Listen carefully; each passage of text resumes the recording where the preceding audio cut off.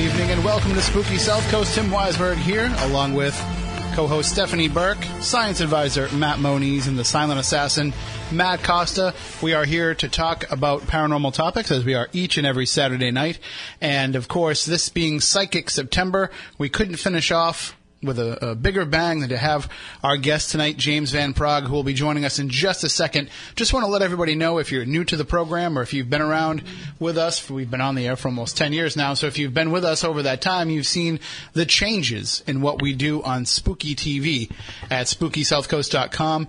It's our live video feed of everything going on in the studio, so while we're talking with James, if you'd like to see what's happening here in the Spooky Studio, you can just go to Spooky TV at SpookySouthCoast.com. And there we also have a chat box, which we've gone through a couple incarnations now over the last few weeks of the chat software. Well, what happened was, as we've been doing Psychic September, the people hitting the website has gotten to be so much that it's been crashing the website. So we had to make a few changes, and one of those changes is we've altered the chat. So now you can actually chat with us via Twitter. You can either use it right in that box on the Spooky TV page, or you can just tweet from your regular Twitter app or your whatever you may use for Twitter using the hashtag SpookyLive. So you'll see anything with Spooky Live will be in relation to what's going on to the show while it is on the air, and it's a way for you to interact with us. If you have any questions, any thoughts, you just want to share what you think about what we're discussing on the program, hashtag Spooky Live is the way to do that. And you can see everything right there on Spooky TV at SpookySouthCoast.com. And if you miss the show at any time, we always put the video archives up. And we also have the iTunes and wherever else you can get podcasts, we have the audio version available as well. Plenty of free shows from over the years for you to check out and listen to, including the other shows of Psychic September. Of course, we had Bob Olson on a few weeks ago. We had Matt Frazier on last week. But, man, am I excited for the guests that we have tonight. And, Stephanie, I know you are as well, because I'm super excited. This is actually one of your idols. It is. And we actually have joining us now on the line James Van Praagh. He's considered a spiritual pioneer, one of the world's most celebrated and respected spiritual teachers working today.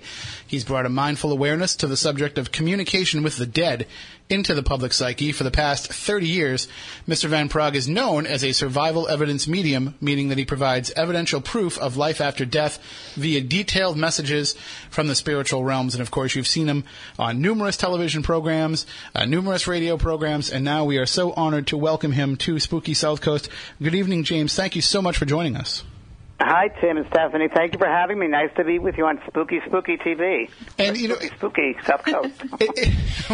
Like I said, we've been doing the Psychic September, where we've been trying to give people a better idea of people that have psychic and spiritual abilities. And I think there's a lot of misconception out there from the general public, and a lot of misconception from the audience that we normally talk to, the paranormal field, where I don't think people really understand the gifts that you have. Tim, I couldn't agree with you more, and I was just talking today to a fellow medium, Maureen Hancock, who about the exact same subject, because I think, unfortunately, the people that I listen, and I'm guilty of this as well. The entertainment aspect, television aspect out there, the people that are producing shows of the paranormal, I think that, I hate to say it, but I think a lot of them are not educated about the differences or really what this world is about. And I think that it's more than just things that go bump of the night. I think that, unfortunately, as portrayed on television, just like you go Ghost Whisperer with people, there's the entertainment factor, so you got to weigh that in. At the end of every single Ghost Whisperer, I made sure that she she brought the spirits to the light, and that was the way we left it, because I wanted to make sure it was on a positive, loving note, which should always be. But things like, and I love Teresa Caputo, Long Island Medium, of course, it's huge. I think it's great that program is getting out. Your program is getting out. I think it's fantastic. The only thing is, I think that we have to be very, very careful how things are demonstrated and shown.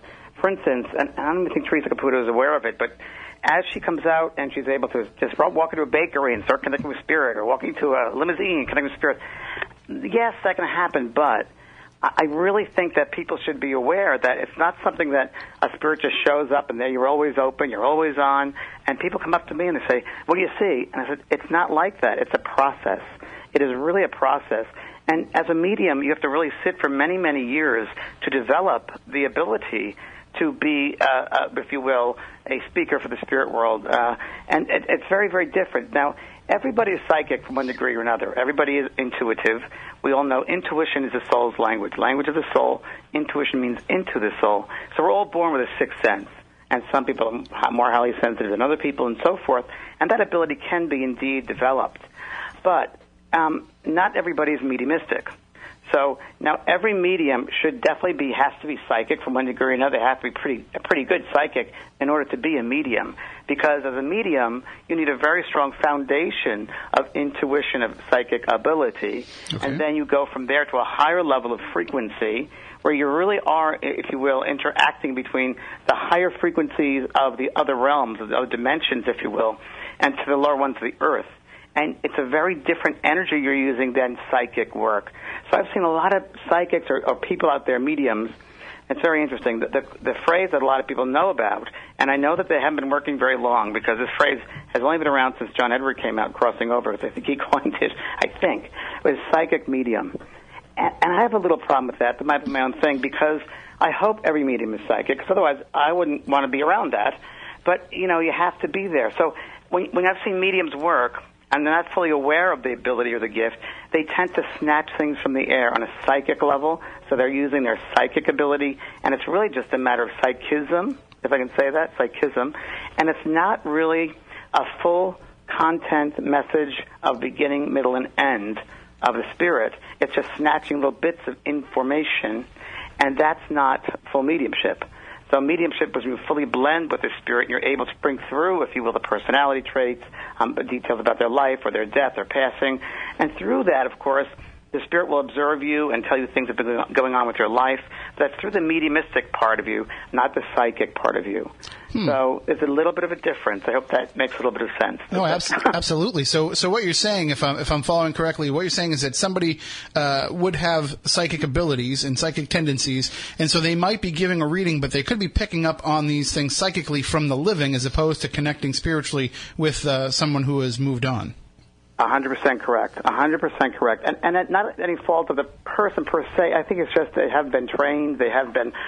They really haven't studied. Maybe they're ignorant about it. I think as a medium, you really have to develop for many, many years. I really equate it to going to medical school and sitting really in the silence for many years to develop this sensitivity, to develop the nuances, the connection with the spirit, the connection with your own spirit, if you will, because it really is, it's spirit-to-spirit communication. The spirit world, they're connecting with your spirit.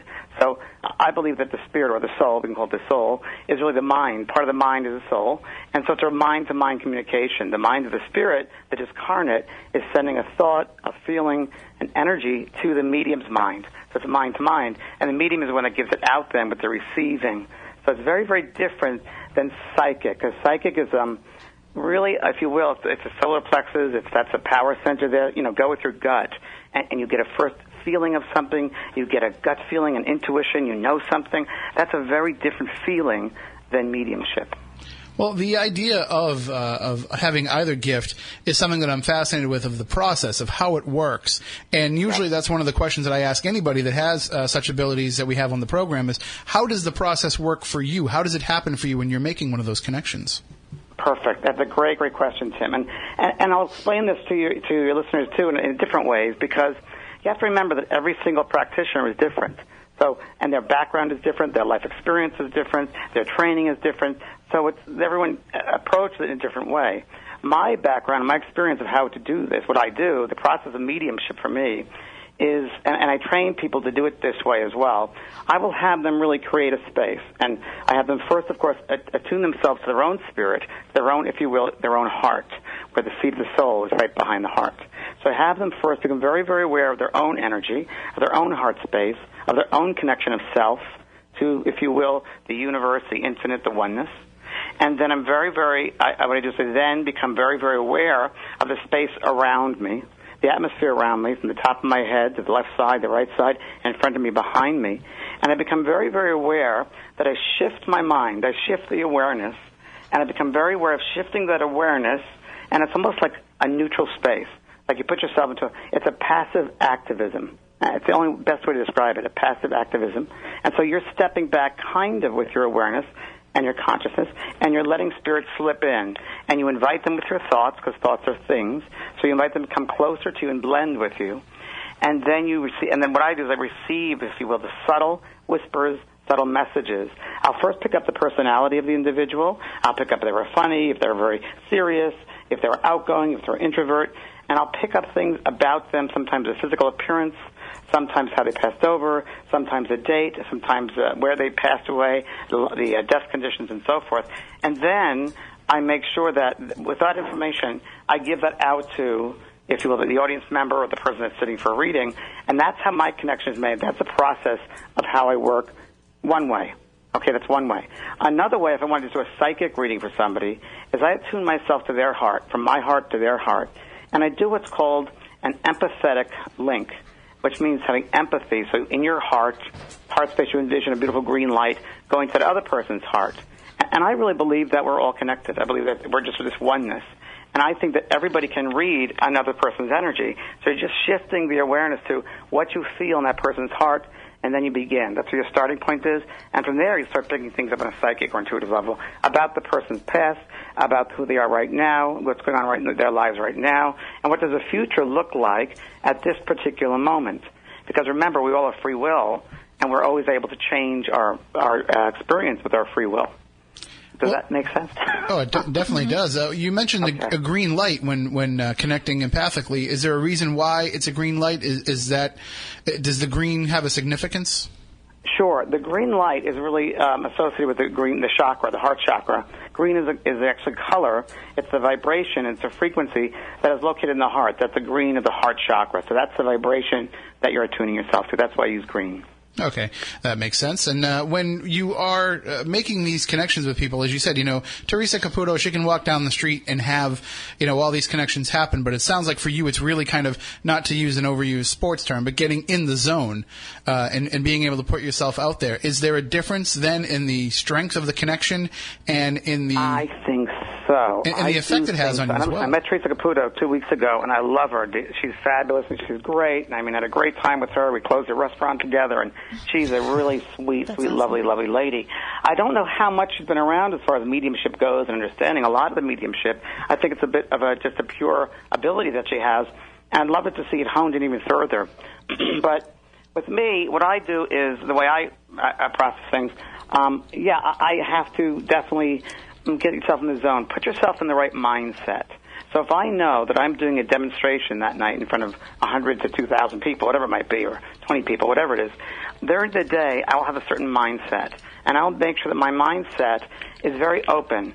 Because, this is very interesting, because the spirit world will use you that day, and they will give you signs, they will give you symbols, they will be around you, ready to use you that evening or that time when you're going to be working.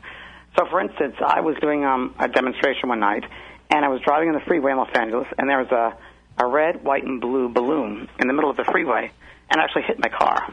Wow. And I thought, okay, I'm going to be using that. Obviously, that's a sign, so we'll see where that belongs in the demonstration. And it was the very last reading. It was a message from a lady, from her son, who passed away. And he was talking about being in the coffin and the type of suit he had on, the pin that she put on his lapel. And at the very end, I remembered, because he gave me that thought in my mind. I said, did you perchance have a white, red, and blue balloon that you gave out after he passed? She said, yes, as an honor to him. So you see, you have to keep yourself kind of open. There's got to be kind of a mindset. And for me, I'm just really the vehicle of the spirit world. I'm really not working for the living, sorry. I'm not working for the living people. I'm actually working for the spirit people. I'm actually the voice of the spirit world, or an ambassador, if you will, to that world, because... just to tell you, when people pass out of the physical dimension, a three-dimensional world, one of the first things that happens is we have a life review, where you look back at your entire life and you see all the good things you did, the bad things you did, where you used compassion and forgiveness, where you didn't have patience, where you said things you might not be proud of. So you go through your soul lessons that you signed up for, if you will, before the incarnation, and you see if you pass the test or you didn't pass the test. And it really is a sense, let's say there's a father who passes over and he was never able to tell his daughter he loved her.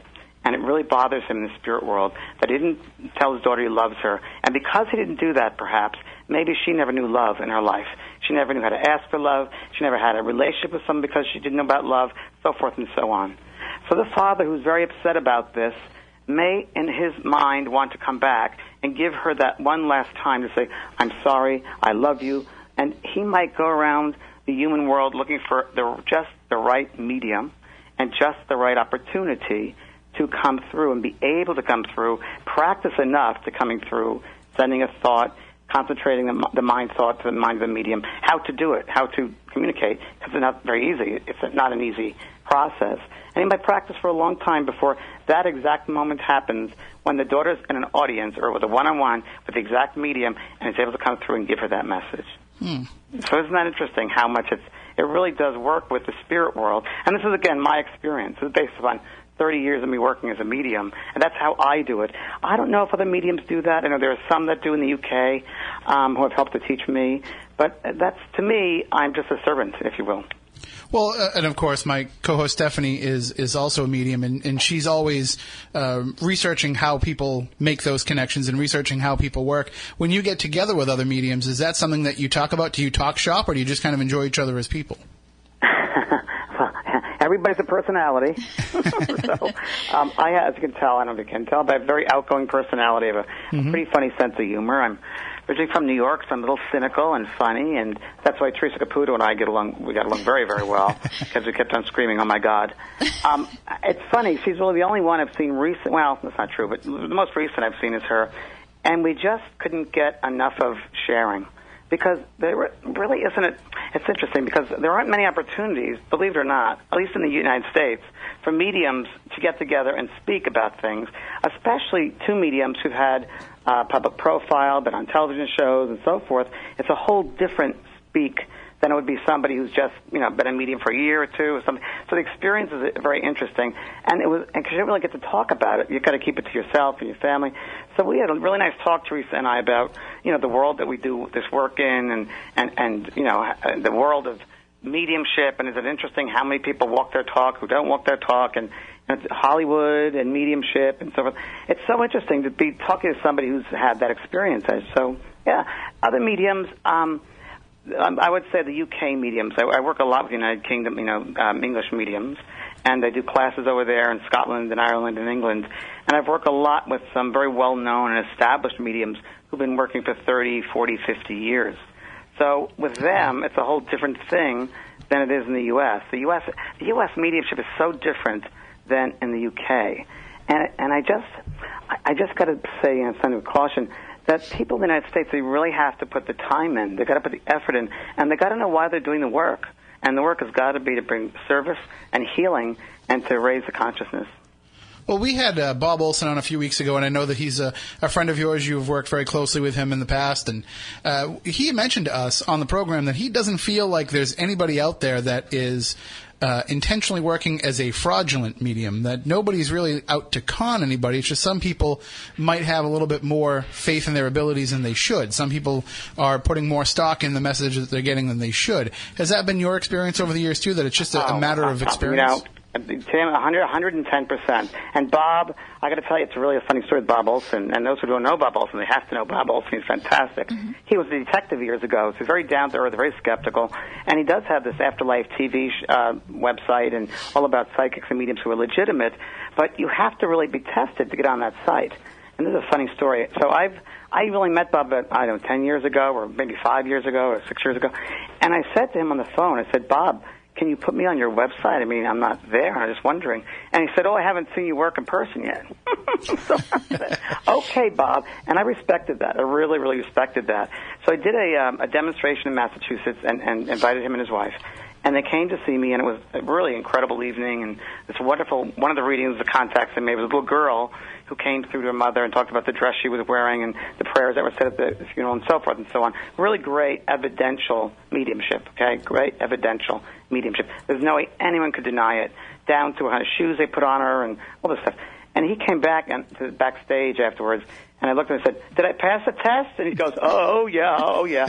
Which I love that. I love that, he's got to test people. That's very sincere. Because, again, I think that people have a good heart. I think the intentions are probably very good. They really want to help people. But I think in our society right now, there's all this quick fix, and even with social media. I mean, I heard you at the beginning of the show talking about Twitter and this, and I'm like, oh my God, it's so over my head. I'm so old with technology. But we are so quick, we're so fast in society right now that we really don't have time to slow down and process and really process the mediumship, and it takes years to develop it, I think. And then I think the intention is a little bit strange for some people, because I teach mediumship, of course, and I often ask people, the first thing I ask them is, why are they doing it? Why are they being a medium? And some people say, well, I want to heal, or I want to help others, or, I want to make people feel better. And I say, well, that's great. Why don't you be a doctor or a nurse or a massage therapist or, or a grief counselor? Why would you do mediumship? What is that? Why is that? So it's tough because I think there's got to be a natural ability. There's got to be a sense of a humbleness, humility with the whole thing. I think that you have to realize that the more you know, the more you realize you don't know. And I think that there are some mediums that get out there, and this is true, I've seen it in some psychic people or whatever, they'll take a class of mine, and they'll do really well in the class. And next thing I know, they're out in the public trying to do readings for people. I'm like, oh, my God, that's dangerous. It's so dangerous. So I don't think they mean to. I think it's just ignorance. I really think it's just ignorance. And I have to say it because I got to speak my truth. I always have. Well, I mean, you work in television as well. You've been behind the scenes on shows like Ghost Whisperer, and so you know that a lot of the entertainment industry now, it's kind of what they call the MTV effect, where everything's quick edits, quick cuts. There's not really time to develop story in television in general, and I think it's kind of like that in society, where we don't put in the time to let things develop. We live in kind of an ADD society, and I think a lot of mediums are trying to read the same way. I agree, and they're doing a disservice. They're doing a disservice to the living and a disservice to the spirit. And I'm going to tell you something. When they do a disservice to the living, can you imagine them going through information and it's not right, and they're going through all the stuff and making up this, not making it up, but not being accurate about that. It's amazing when they pass over, they're going to see all the people that they harmed, all the people whose name they took in vain will be standing there to greet them and saying, what did you do that for? You didn't hear me correctly. Why did you take the time to really focus on that thought? Why did you go right ahead? So it's an interesting thing. I just think, I think everything's so fast. And if they're going to do work like that and not have processed correctly and not integrate it correctly, then they should have no business doing it. I really mean that. I mean, they really don't. Even me, I still have to be in the development circle. I'm still developing, you have to do that all the time because things change all the time. Your life experiences change, your life references change. And I just think every medium should have that sense of always wanting to learn, always taking classes, always doing that. And, and building up the confidence, of course. Well, we are taking questions via Twitter. If you'd like to ask us a question, you can tweet us at SpookySC or use the hashtag SpookyLive, which, of course, you can follow along with at SpookyTV at SpookySouthCoast.com. But one of the questions that's in there, Paula wants to know, for one of these mediums that are just getting started and some of the people that you're teaching in your courses, how will they know when they've made a true connection and they're not just imagining it or wanting it to happen, that it's actually a true, legitimate connection?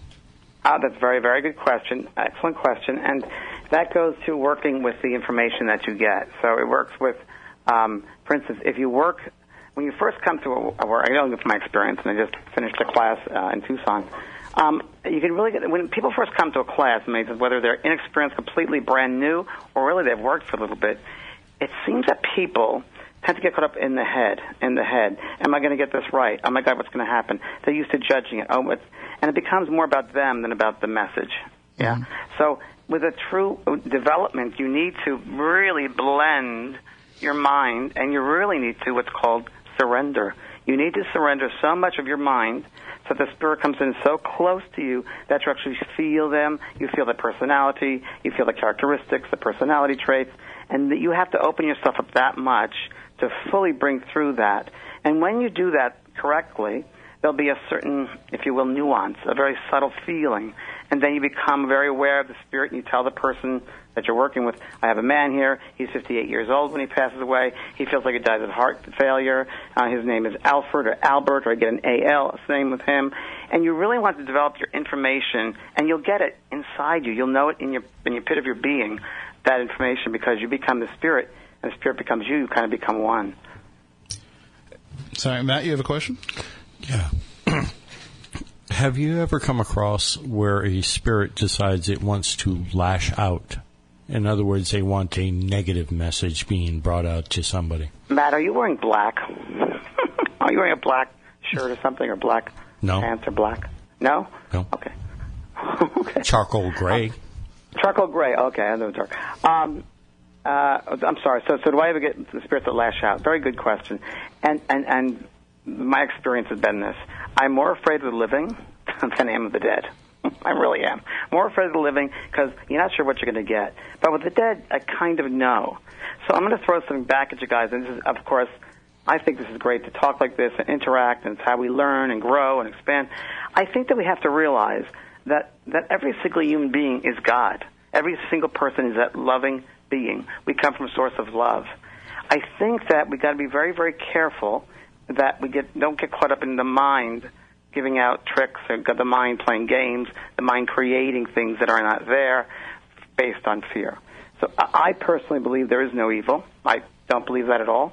I think that that's man's concept of that. Man is a conception of that. And I think whether it's a religious background or belief systems or whatever, I think it comes from fear-based, if you will, fear-based thoughts. I think that, and you can create more and more of that if you want, because you are God, you can create anything. Are there those souls that are unevolved? Sure, I think there are. I think on this earth world, this three-dimensional world, it's a schoolroom where you have souls of very unevolved beings and souls that are very evolved beings. So there are some souls that are, let's say, going through nursery school, and there are others that are doing postgraduate work. If one thinks that war and hate and destruction is the way, they're not evolved. If they come from a space of unconditional love, forgiveness, compassion, then they're more evolved. The sense of the law of the universe of energy, what you give out to receive back. If you're going to put your mind on a level of lower level of fear and evil and all that stuff, like will attract like. So evil will attract those lower entities or lower beings, if you will. But I think at the core of everyone, we are indeed God, we're indeed love. So it's really interesting. It's like a radio station. You're on the radio. So are you going to put your dial to 89.5 or 106.7? and we have the choice to do that. So by you being at that higher frequency, that more evolved connection, spirits that would have that type of an approach, if they are still learning and they are at that lower level, you wouldn't really be connecting with them necessarily because you're already dealing with those that have already evolved. It's a great, great insight. The answer is yes and no. Okay. and I'll explain that. And it's a really good insight because like attracts like. So, no, those lower, and that's what people say, do we need protection? Well, protecting from yourself. But if you surround yourself with pure love, energy, you bet you're fine. But just think of it. Thoughts are things. So when I say I'm more afraid of the living than the dead, just think about it. Living people around us, send out thoughts to us all the time, right? Send out thoughts all the time. And thoughts are things. Thought is energy. So where does a thought go? A thought is a bullet. It goes right to its target. So if someone's thinking of you, whether goodwill or not, that energy is going to go right into your space, which we call the auric field, the electromagnetic field around you. And people will walk around without realizing that they're carrying around with them someone else's thoughts. And they could be good thoughts and bad thoughts. They might be carrying around thoughts. So I tell people, when I work with them, okay, so as a human being, did you take a shower today or a bath? And they'll say, yeah. And I say, why? Because I physically want to be clean. What about spirit? What about your spirit atmosphere? What about the thoughts that other people have from you? I once did a reading for a lady probably about 20 years ago, private reading. She came to my apartment, and I opened the door, and her whole auric field was shot. It looked like Pigpen from Charlie Brown. There were holes and leaks in the auric field, the energetic field around her, and it was really dark colors and browns and grays and all that stuff. I'm like, oh, my God, what is this? And she comes into the house, like, please come into the apartment, have a seat, and think, okay. And she starts crying her eyes out. She says, what's wrong with me? What's wrong with me? I'm so depressed. I can't sleep at night. I worry all the time. I have such bad feelings. What's wrong with me? And I told her, it's not what's wrong with you. It's who's wrong with you. Whose energy are you carrying around with you, making their energy your energy? So what I did was I started to, if you will, alleviate, pull away thought forms that were around her, energies that didn't belong to her, whether they were her kids or her neighbors or whoever it was, and I just grounded the energy. I grounded it using Mother Earth.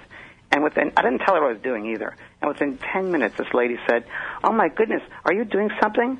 I feel like my old self again. So it's a sense of being mindful about our energy field. And it's really very important that, for instance, in the morning when I wake up and I take a shower and I cleanse myself, I will then stay and I will visualize, if you will, a beautiful golden light, a God light, or put my mindset in the God-loving energy, and I bring it down to my chakras, to the crown chakra, all the way through the body, and I just imagine illuminating every cell, every muscle, every organ with that God light. I imagine all around me. And any energies that are stuck on me that don't belong to me, any psychic debris from other people, other thought forms, I just visualize that going down the drain through my, out of my fingers and toes, down the drain. And if people do that, they'll begin, on a regular basis, like every day, they'll begin to feel a slight sensation of difference and feel centered back to themselves, and it feels really, really good, and back to myself.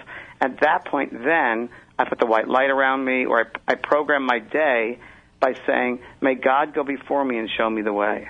And what that is doing is the word God and the word love are actually the same vibrational frequency in this three-dimensional world. So I'm putting that programming, that loving energy around me.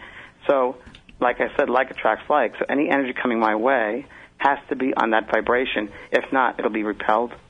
And that's the best way to answer that. So if people get into that sense of being mindful and taking the time to do that, you'll notice big, big changes. Mm-hmm. That's an awesome answer. Can I just say something too really quickly, you guys? Yes. The white light, a lot of people talk about white light. White light protects us. Use the white light. And that's true. White light's really, really good. It's really, really good to seal up the space, to seal things up. You bet. If people do paranormal investigations and they cleanse the space, they've brought that, whatever, the soul, the spirit, the earthbound entity into the light, whatever you're going to do. And you need to ground the space and protect the space. And now that once it's clean, or you're clean around you, then you put the white light around you. Because white light seals anything in, and it also prevents it from coming in. So if you put that white light around you, but you haven't cleansed yourself or the space, guess what? You're going to seal in that energy. Very true. Interesting, huh? I want to. I know, Stephanie. Makes sense, doesn't it? It does make sense. I wish I could put you in my pocket and carry you everywhere. You can buy my books. I do it. My voice is on the books too. You can hear them. You download them. I know that, but for everybody at home, they're amazing. There's so much to it, though. There's so much to this work, and there's so much to this world. That we're just scratching the surface. Right. But just an energetic level, as a lot of people listening know, it's just a whole different world energetically. It definitely is. I completely agree with you. I want to bring it back a little bit because for everybody at home that knows, I talk about it all the time. I was born with a gift, and I didn't know where to turn or what to do with it, and I didn't know I was different. So I want to bring it back to your beginning. Okay. How did you realize you had what you had, and who was your biggest influence in your life to teach you the way of... Oh, wow. Good question. My goodness, Stephanie. Where'd you get these questions from? Well, let me back you up by saying that you were born with a gift. So what do you say you're a gift? What kind of gift was it? I was able to do everything as a very small child. Telepathy, telekinesis, psychic, and then mediumship started. God, I have memories of being in my crib and speaking to spirits. Yeah, so same here. Yeah. So this is good, because I think that people should realize that, and you're a great example of it too. That remember that you as a soul, when you're a child, when you're a kid, baby, and the child, you've just come from the spirit world. So you've just come from that realm, and so your mindset, if you will. And it's funny because the last place the soul will go in and out of the body, probably the last quarter of the pregnancy, 7, 8, 9 months. It goes in and out of the body, that body getting used to it. And, of course, 9 months later, I've heard this after birth also, it can, of course, leave the body and come back. And, of course, it comes in and out of the crown chakra, and that's the soft spot. That's why it's always there. But if it's very interesting, because kids, as we know, we're told that kids are very open, kids see things, oh my gosh, imaginary playmates, that whole thing. We have to think that their mindset is just from spirit. So they're very, very open to seeing things. They're not limiting themselves. They don't know about fear. They haven't been taught judgment yet till probably around 7 or 8. So they're very honest children. So they come in with a lot of psychic, if you will, abilities as yourself. And the same with me. That's exactly what happened with me. I used to see in the crib, so it's funny you mentioned that. I remember seeing, I remember this, I have this memory so strong that I must have been, I don't know, under 2 years of age, I think. And I was in the crib, and my parents were in the living room. They dumped me in that crib, and I was so angry because I wanted to be with them. That's where all the fun was. And I just cried, and I remember it. And every time I did that, I remember in the corner of the room there was a man there, standing there, with white hair and blue eyes.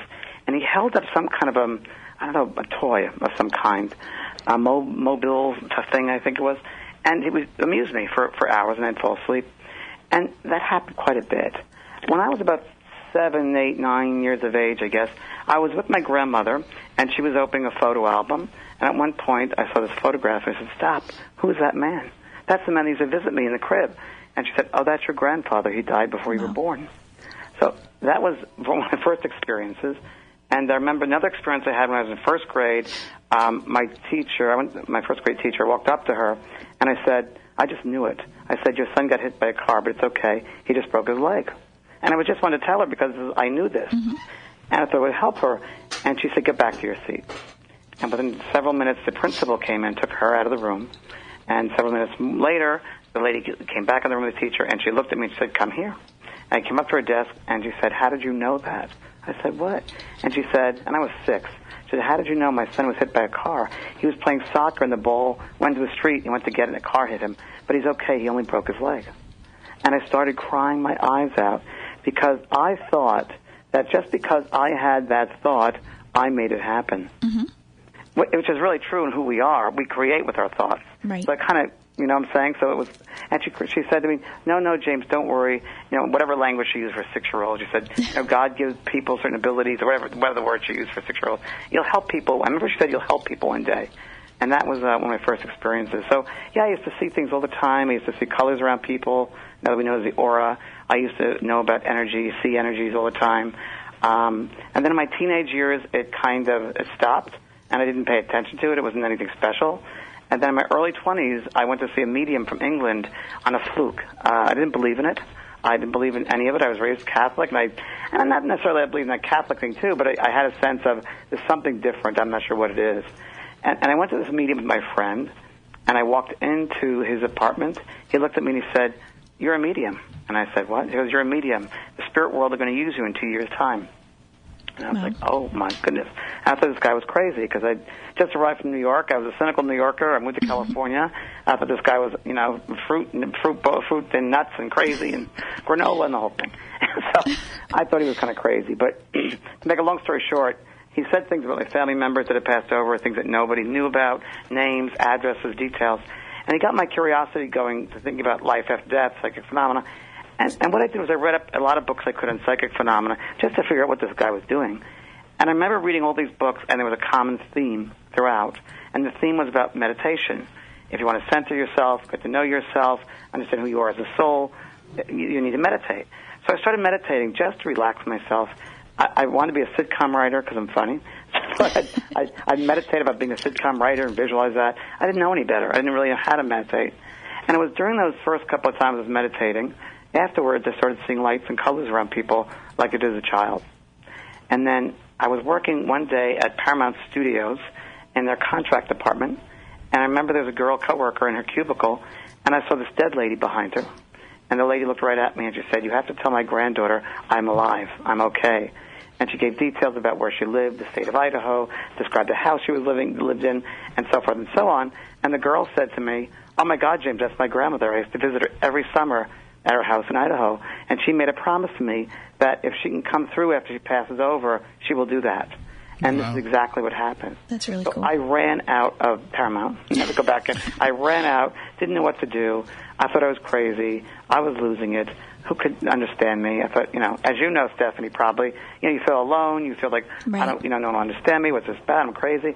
And I called up, the only I could call up would understand me was that medium that I went to.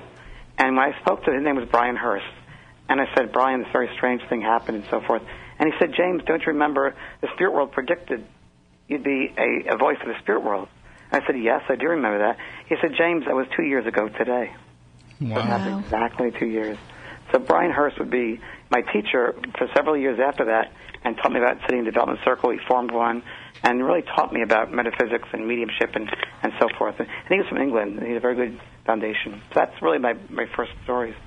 And how long was it from the time that you realized that and entered into being the voice of the spirit world before you took it publicly and were actually putting yourself out there as someone who could make these connections for people? Wow, Tim. Well, let me tell you, it was really I think I was 26 when it happened. It was around there, and I remember, and I was working at Paramount around that time, and I remembered that I would sit with Brian Hurst in this development circle, and I'd work during the day and sit with him at night in development circle. And I remember it was several years, and through that development circle, I began to understand what guides were, and spirit guides and so forth and so on. And I remember one of my guides said to me, if you do the work of the Spirit, if you do our work, we will always take care of you. You will never be of need. And here I am thinking, oh, okay, they want me to work full time. And I started doing readings with friends, messages for friends, people in the development circle, and it was always very accurate. And I thought, well, this is really weird. And I remember feeling, when I did the messages, that there was such an energy of love. I mean, unconditional love like I've never experienced before in my life. I thought, this is amazing, this loving energy. People that come to the room depressed, upset, in grief, and they would leave, flying. They'd be incredibly lit up and happy and joyful. It's almost like I gave their life back to them, the messages. And I thought to myself, obviously there's no better work to do in the world than to help people in this way. So for my soul, it was definitely a test. I mean, I was tested, as we're tested every day. So I was tested of faith, and I chose to go with Spirit. I quit Paramount. I quit a really well-paying management job, but benefits and insurances, the whole thing, not to know what was going to happen. And I started doing 2 readings a day, and I remember it was all word of mouth, and I was booked within months. And then TV heard about me, and believe it or not, it was the Joan Rivers show, the daytime talk show she had in New York, and she called me up and asked me if I wanted to be a guest, and that was my very first show, and she was incredible, and we'd stay friends for the rest of our life, and that was the beginning. Then Unsolved Mysteries got to see me, and from there I did a show called The Other Side on NBC. It was a daytime show, obviously before its time, but it was a great talk show every day that had paranormal issues, and I was kind of like the resident expert on that show, and it was great. It was really great to see the public. It was really the very first show on daytime that really opened themselves up to paranormal issues. So that was back in the early 90s. And that's something that... And I'm old. I'm in my 50s, and it's, 2014. Well, that's something that has been slowly evolving over the years. We see it come in spurts in terms of how the public is willing to perceive and digest, things about the paranormal and things about spirit communication. But you had mentioned earlier how in the UK, you have a lot of psychics and a lot of mediums who have been working for a long time, and that they have a different approach to how they conduct readings than American readers would do. What about the audience? What about the people who are receiving these readings? What's the difference between those who live in the UK and how they're willing to accept this stuff as opposed to the people in the U.S.?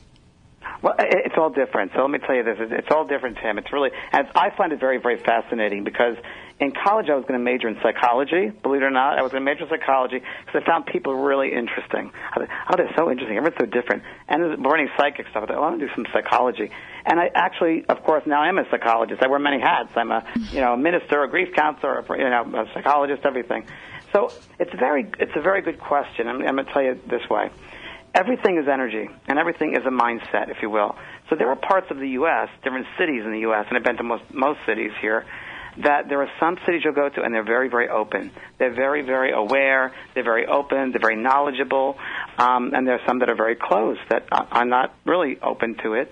But every city is so different. For instance, New York is the hardest city to work with because you have cynical, skeptical, fast people. But I'm from New York, so I get it, and I can deal with that energy. But you got to be very aware, very quick.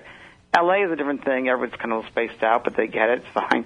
Phoenix, a little more. They're open as well, spiritually. The Midwest, Chicago, very, very open. Boston is very open. When you get to, like, Dallas and the South a little bit, there are pockets. Atlanta's open to pockets. But then you also have the religion aspect, too, which... and listen, I live in Orange County, California. It's very, very religious here. It's funny. But I think it's different mindsets.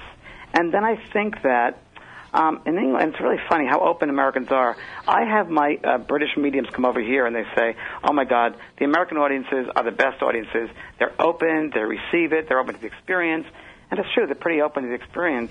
And we don't have as many mediums as they do, per se, in the UK. Or UK is so small. It's so tiny that the United Kingdom would fit in the state of Texas 12 times. I mean, it's so small. So mediums are tripping on each other over there. So they're more used to mediumship in a way in the UK. But I'll tell you something. Just from coming there just this past summer, when I taught there, the English audiences and the Scottish audiences, and not the Irish, but those two, and even the German audiences, the Swiss, they're very closed. They're very close. They might have incredible mediumship and have incredible detailed evidence, but for some reason, they're not good receivers. So whether they're not emotionally available because, they're very stoic and they hold back.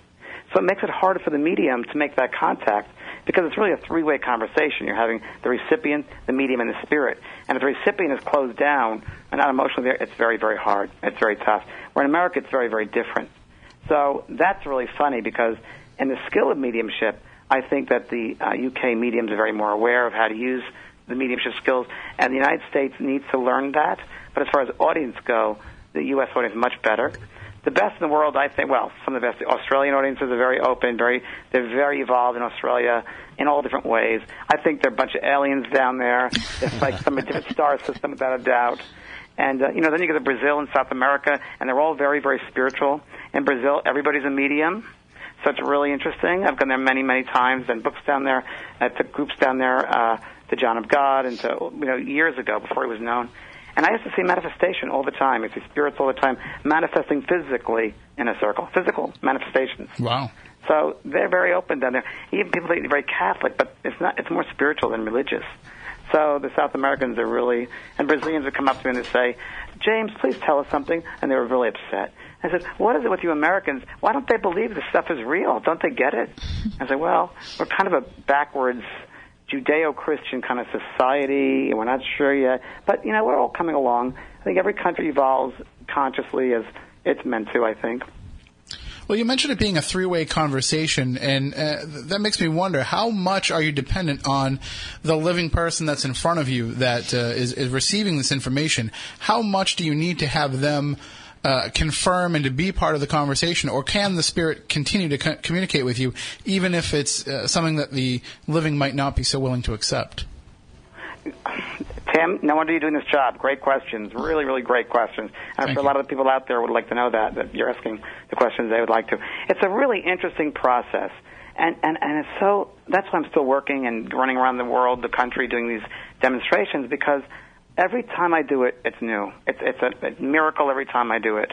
And when I'm not thinking it's a miracle, then I stop working, So I explain to the audience whenever I go somewhere, and it's funny because a lot of Americans are brand new to this sort of thing, and they used to sing Teresa on television, or John Edward, or myself, and they see it on television, but it's very different in person.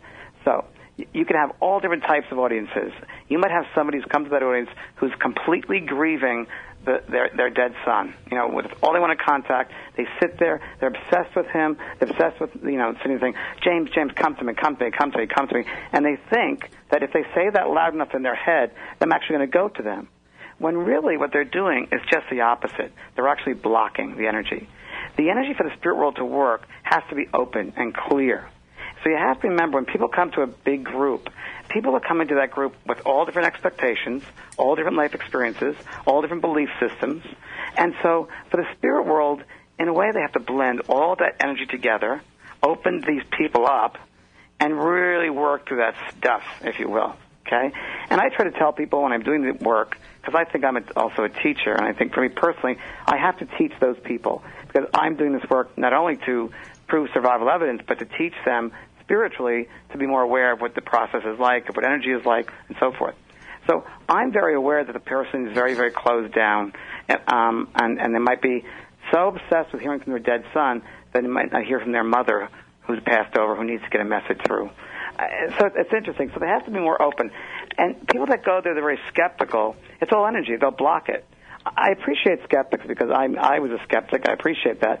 And I think having a certain amount of skepticism is a good thing. I really do. I think it's a good thing. But I think that the skeptic has to be open-minded.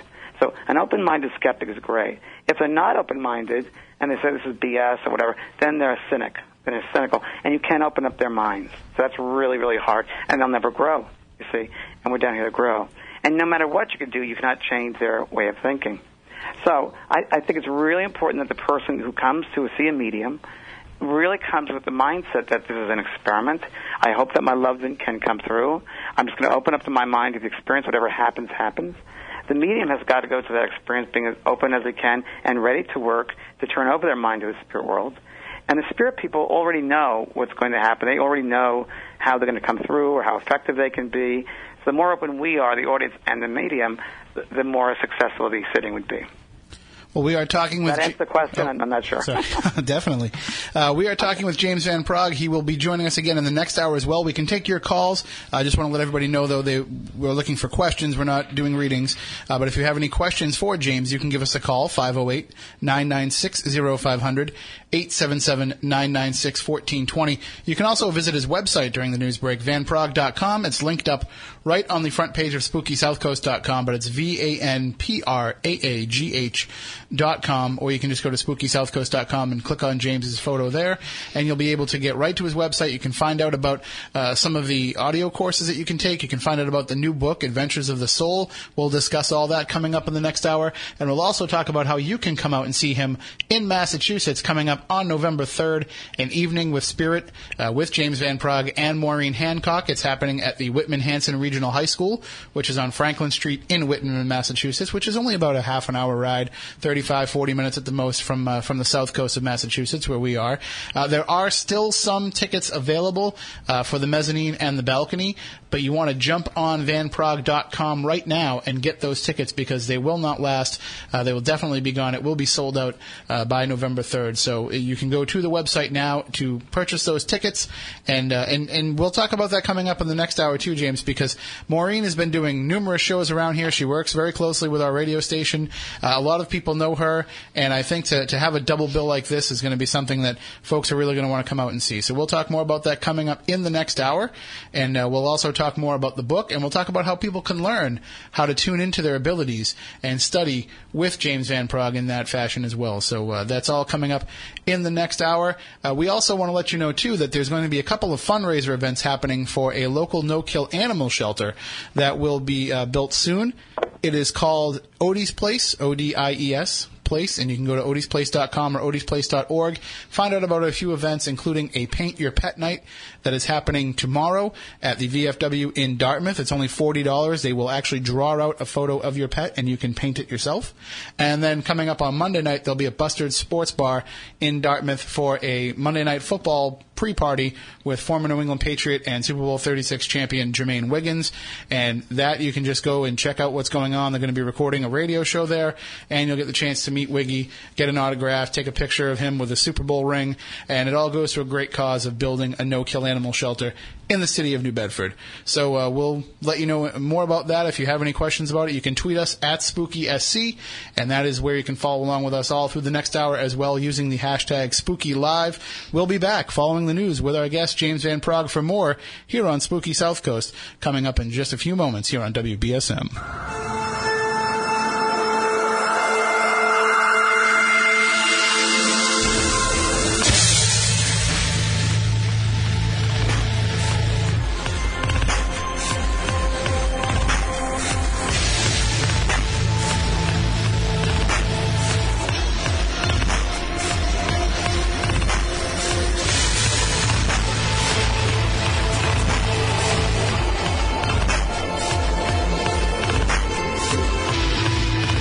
Back, hour number 2 of Spooky South Coast. Boy, it feels good to have the full program.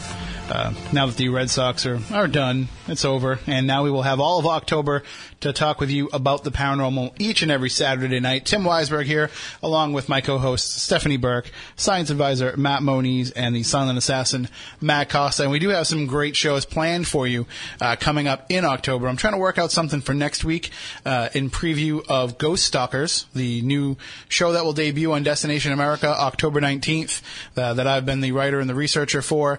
It's produced by Nick Groff of Ghost Adventures, and it stars John Tenney and Chad Lindbergh. You'll know Chad from The Fast and the Furious, from Supernatural, and of course John Tenney, he is just known as the Weird Guy. He's the guy who has been lecturing on the weird for 27 years now.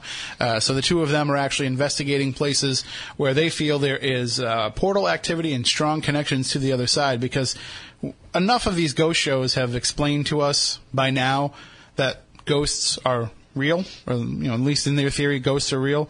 But now we have to get to the bigger questions, which is why. Why? How? And what does it mean? So that's why they're going to be investigating some of the locations that they're investigating, and those are the answers that they are seeking. So that debuts October 19th at 10 p.m. on Destination America. So hopefully we can have all the guys come on. We'll have John, we'll have Chad, Nick if we can work it out with his schedule, and Dave Roundtree, who is the technical advisor for the show. He's the guy who creates some of the cool new experiments that Chad and John will be trying out, including a device that can possibly detect portals. So that's a very interesting thing when you see it on the screen and see how it works.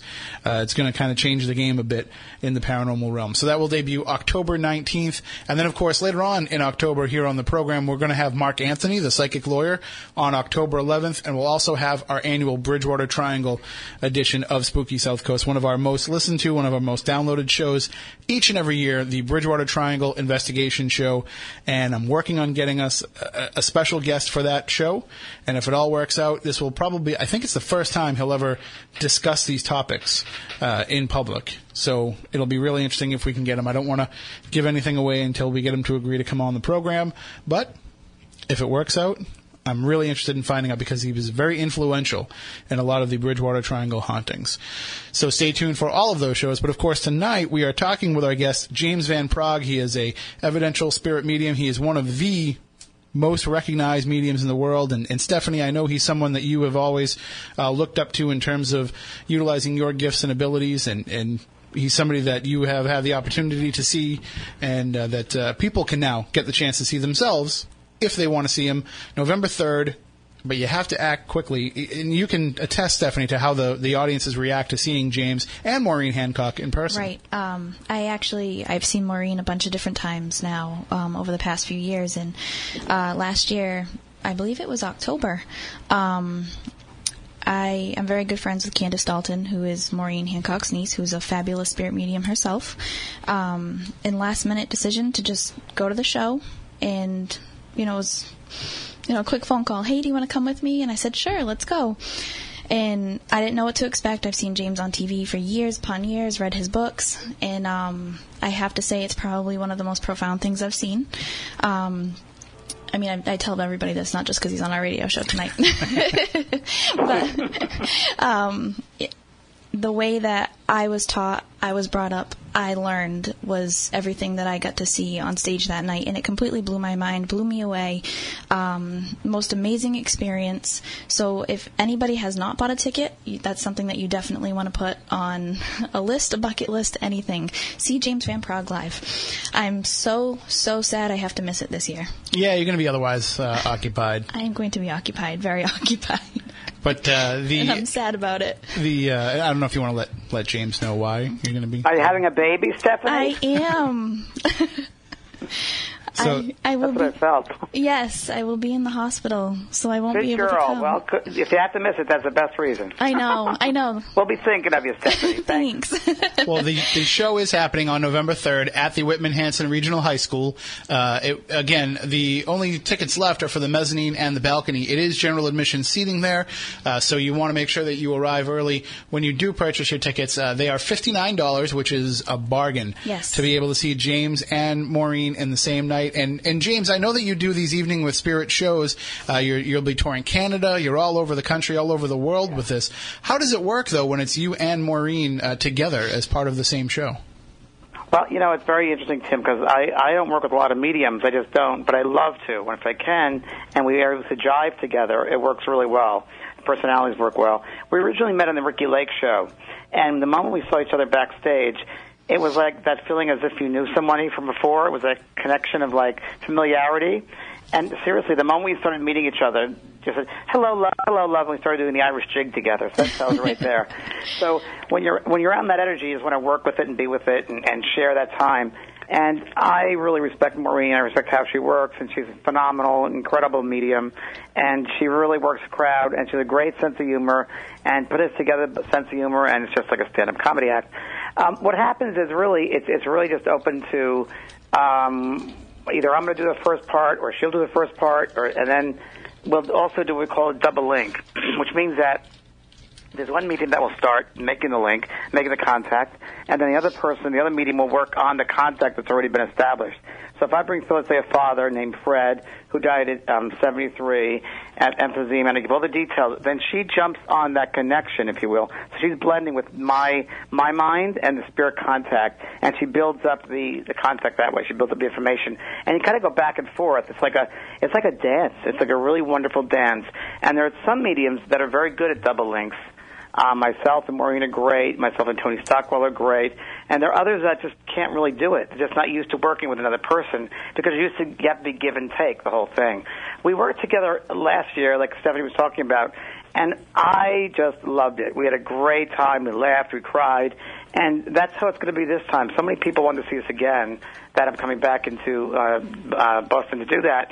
And I'm also going to, by the way, I talked to Maureen today. She's very excited. And I asked her how many tickets left. She said, well, I think 200 tickets left, so they do got to buy them quickly if they're going to get in. But also just let people know if they want to see me, if they want to travel a little bit. I'll be in upstate New York at some different events. I'm also doing an event with an incredible healer by the name of Deborah King. And she's amazing with energy. She takes blocks away, emotional blocks. She can tell the energy of her room. And she's really, really very good, very cool. So people can look at that. That's on my website. But I will be in the area. So if they can't get to see myself and Maureen, if it's sold out, please go to another area. And, of course, if they want to experience more of your stories and more of your insights, they can check out the new book, which has already hit the shelves, as well as the Kindle edition as well.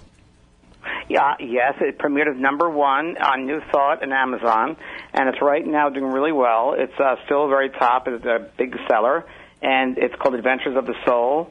And I had to write the book because, and the reviews are incredible. Go to Amazon, people go to Amazon, see it. Great reviews.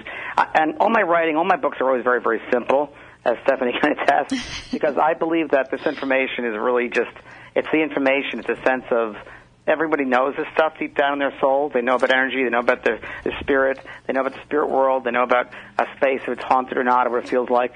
So it's information that people will glean, that they'll recognize. It's simply written because I believe you can't talk down to people. You can't talk up to people. You just got to talk to people. And it's really that is what the book is about. My deep close friend Debbie Ford, who was a life coach, and she worked with the shadow side of ourselves, the darker side of our personalities. She'd worked with for many years to heal that dark side of ourselves, the shadow side of ourselves. And I worked with her because when she was passing away, she passed away of a rare cancer, and she asked me if I'd help her pass over. And I did. I helped her pass over, and I helped her pass over mentally because I wasn't there physically. So I went into a meditation, and I saw her very clearly, and mentally sending thoughts back and forth. I said, Debbie, why don't you leave the body? What's going on? And she said, I have an 18-year-old son, James. I don't want to leave the body. An 18-year-old son. And I said, Debbie, he's going to be taken care of, and so if your mother's here, he'll be fine at school. And she said, it's so strange, death. She said, I've had to learn my whole life how to live, and now I have to learn how to die. And then she said, it's like having keys to a car, but I don't know how to drive. So I was able to get in that space with her in mental space, and I was able to bring through the names of people that passed over. They're waiting for her on the other side of the veil. And there was 2 people from Miami, these 2 guys, and then her father, and I was able to give this information, which was verified later on by your sister. And I said, they're waiting for you. Just breathe into it, just fly. You've done it many times before. Anyway, that lasted about a half hour, and then meditation was over. I went inside to watch television to my house and out of my office, and about an hour later, hour and a half later, this freezing cold breeze, freezing ice chill comes right up to me, and really tall and big, and I'm like, it's Debbie. I'm like, oh my God, it's Debbie. I didn't see her, just felt that cold, freezing breeze. And all of a sudden the phone rings, and it's her sister, and she said, Debbie just passed. So, I mean, it was a trip. And I thought, you know what, I got to write a book, because if Debbie, who works with the light, a light worker, she doesn't know how to die, what about everyday people? Mm-hmm. What about them? So the book is really about your soul's journey and about why we come back, when we come back, where do we go. I cover a lot, so lessons that we come back to learn. I also talk a little bit about, you mentioned earlier about haunted spaces, and I know a lot of people who listen to your show want to know more about ghosts and haunted spaces. So I could address that, too, if you'd like. Oh, absolutely. We were actually discussing that during the news break off the air. And I knew that. See, I'm psychic. I knew that. Well, Do you have any questions about that I can answer? Well, I mean, is there a difference? We all work as paranormal investigators as well. I wouldn't call myself one, but my co-host Matt Moniz has been one for a long time. Stephanie conducts investigations, both using her abilities and not, also using the technology that's out there, and Matt Costa does as well. So one of the questions that I have... Let me ask you this, Tim. Let me ask you guys this. What's the point of doing... What do they do, paranormal investigation? Just curious. What is it behind that? Well, for the most part, if you're somebody who is out there helping people who have a haunted home and have activity in their home, you're trying to help them get answers to see if it's something that might be legitimately paranormal or if there's just a rational explanation for it. But for people like ourselves, we're doing it more for our own answers and for our own explanation. For us, we've gone beyond, as I mentioned, talking about the new show Ghost Stalkers, we've gone beyond the if it's happening, and we're trying to get into the why it's happening. Yes, very good. I think also, and I'm sure you know about this, the people that are listening, there's a great guy in Australia that's a great website. He's a lawyer for the afterlife, Victor Zamet, and it's called Evidence of the Afterlife. And he has on his website, and he sends out a weekly report about all different phenomena, psychic ability, about ghosts, about hauntings, about really, it's a great site, great Victor Zamet, so people want to know about that. I believe, and I'm sure you guys, what we're working with is energy, so it's just energy. Mm-hmm. And I think that people have to be aware that our thoughts are things. I said earlier, so thoughts are things. And I believe that the spirit world is all around us. I don't think it's like there's a cloud and heaven's above us. No, heaven's around us. And it's just a matter of frequencies. So I think it's very much about the mindset. I could think of a couple of things with hauntings and with a little bit of activity. I think it's a bunch of different things. First of all, I think it might be, number one, the mindset. It could be the mindset of that spirit, of that person when they're passing out of the body. I think, number one, they might not realize that they're out of the body. And I have a friend of mine who's a ghost hunter, and they did the show Ghost Whisperer with her, Mary Winkowski. She's very, very good. And her and I don't necessarily agree on one thing. She said they always know when they're out of the body. And I'm like, I've had experiences where there's been some emotional thing happening, and they're out of the body, and they're, when you leave your body, you're outside of time. There's no time. There's no linear time. So in a way, you're just existing on mind and mental thought. So I think that there are pockets, no doubt about it, of spirits who, I don't know. When I did the Ghost Whisperer, there was a lot of research that went into it, and I walked around with Jennifer LaVue and worked with her and the other producers, sharing them, all these different types of experiences, paranormal experiences, ghost hunting. And I found that the energy that the spirit will use, the ghost, let's say a ghost could be a spirit who, number one, maybe there's unfinished business. Maybe there might be some situation where they don't want to leave right yet because, let's say a man passes away and he has life insurance, but the wife can't find the policy. He wants her to find that policy. He's not going to go to the light or go into that world when he's still concerned about the wellness of his family. Or a mother who has a baby and she dies in childbirth, and she doesn't want to go into that light. She thinks in her mind that she needs to be close to that baby, so she'll stay there. There are those beings, and I'm sure a lot of people that have done this investigation work will find that the energy that the ghost or the spirit work with is the fear energy. Because fear energy really stirs it up. And they need energy to manifest. They need energy to hold on to be around. So you will find some of the most haunted places, which I don't know if a lot of you guys have found in your investigations, you'll find the most haunted places are places of fear. So hospitals are very haunted, dentist offices, planes, airplanes, terminals, actual planes, and I've seen it. I've seen ghosts and planes. So it's at prisons. So it's a place that fear energy can be very, very palatable, if you will. And I also believe that there's sometimes an emotional charge with certain spaces. Now in Boston, we talk about Boston and Massachusetts, we've had a lot of war there, the revolution, and everything over there. And even Gettysburg, when those people leave that body, and maybe it's done through war or in horrible ways, sometimes it's kind of like they're in a shock, and they're in that in-between state that they're not fully aware yet that they're out of the body, or they're in the in-between state. Can I say that, the in-between state? Because I do believe, and I've sat through this many times with mediums from England. Leslie Flint was a very incredible physical medium with the actual voice box would appear in the air and voices would come through. And I've actually sat with him when he was alive, and my mother came through, and a guide came through with the name and details, and I looked him up and found this guy. And they talk about rescue circles. So rescue circles would be those spirits, or ghosts, you want to call them that, where they might not realize they're out of the body and they're kind of caught in between. So people would sit together in a circle and call them rescue circles, where they would mentally, as you sit together, you form a light. You just do. You actually form a light, like a beacon. And you would invite into that space those spirits, those ghosts, those people who may not realize they're passed over and may need to move on. And so you're helping to rescue them to bring them to the other side. So remember, everything is what you think. It's your mindset. And it works really interestingly because, as I said earlier, I was going to be a psychologist. When I do my work, I'm very aware of the spirits that are coming through. And I'll be talking to someone, let's say in the audience, this has happened many times, and I'm bringing through a relative of hers. And out of the corner of my eye, I'm aware that there's another person there. And in one case, it was a man, and he was folding his arms, and it was her father. And he said to me mentally, I'm not going to communicate with you. And I'm saying to him mentally, why not? And he said, I don't believe in this in life. Why would I do it after I die? Isn't it interesting? So that mindset kind of stays there with us.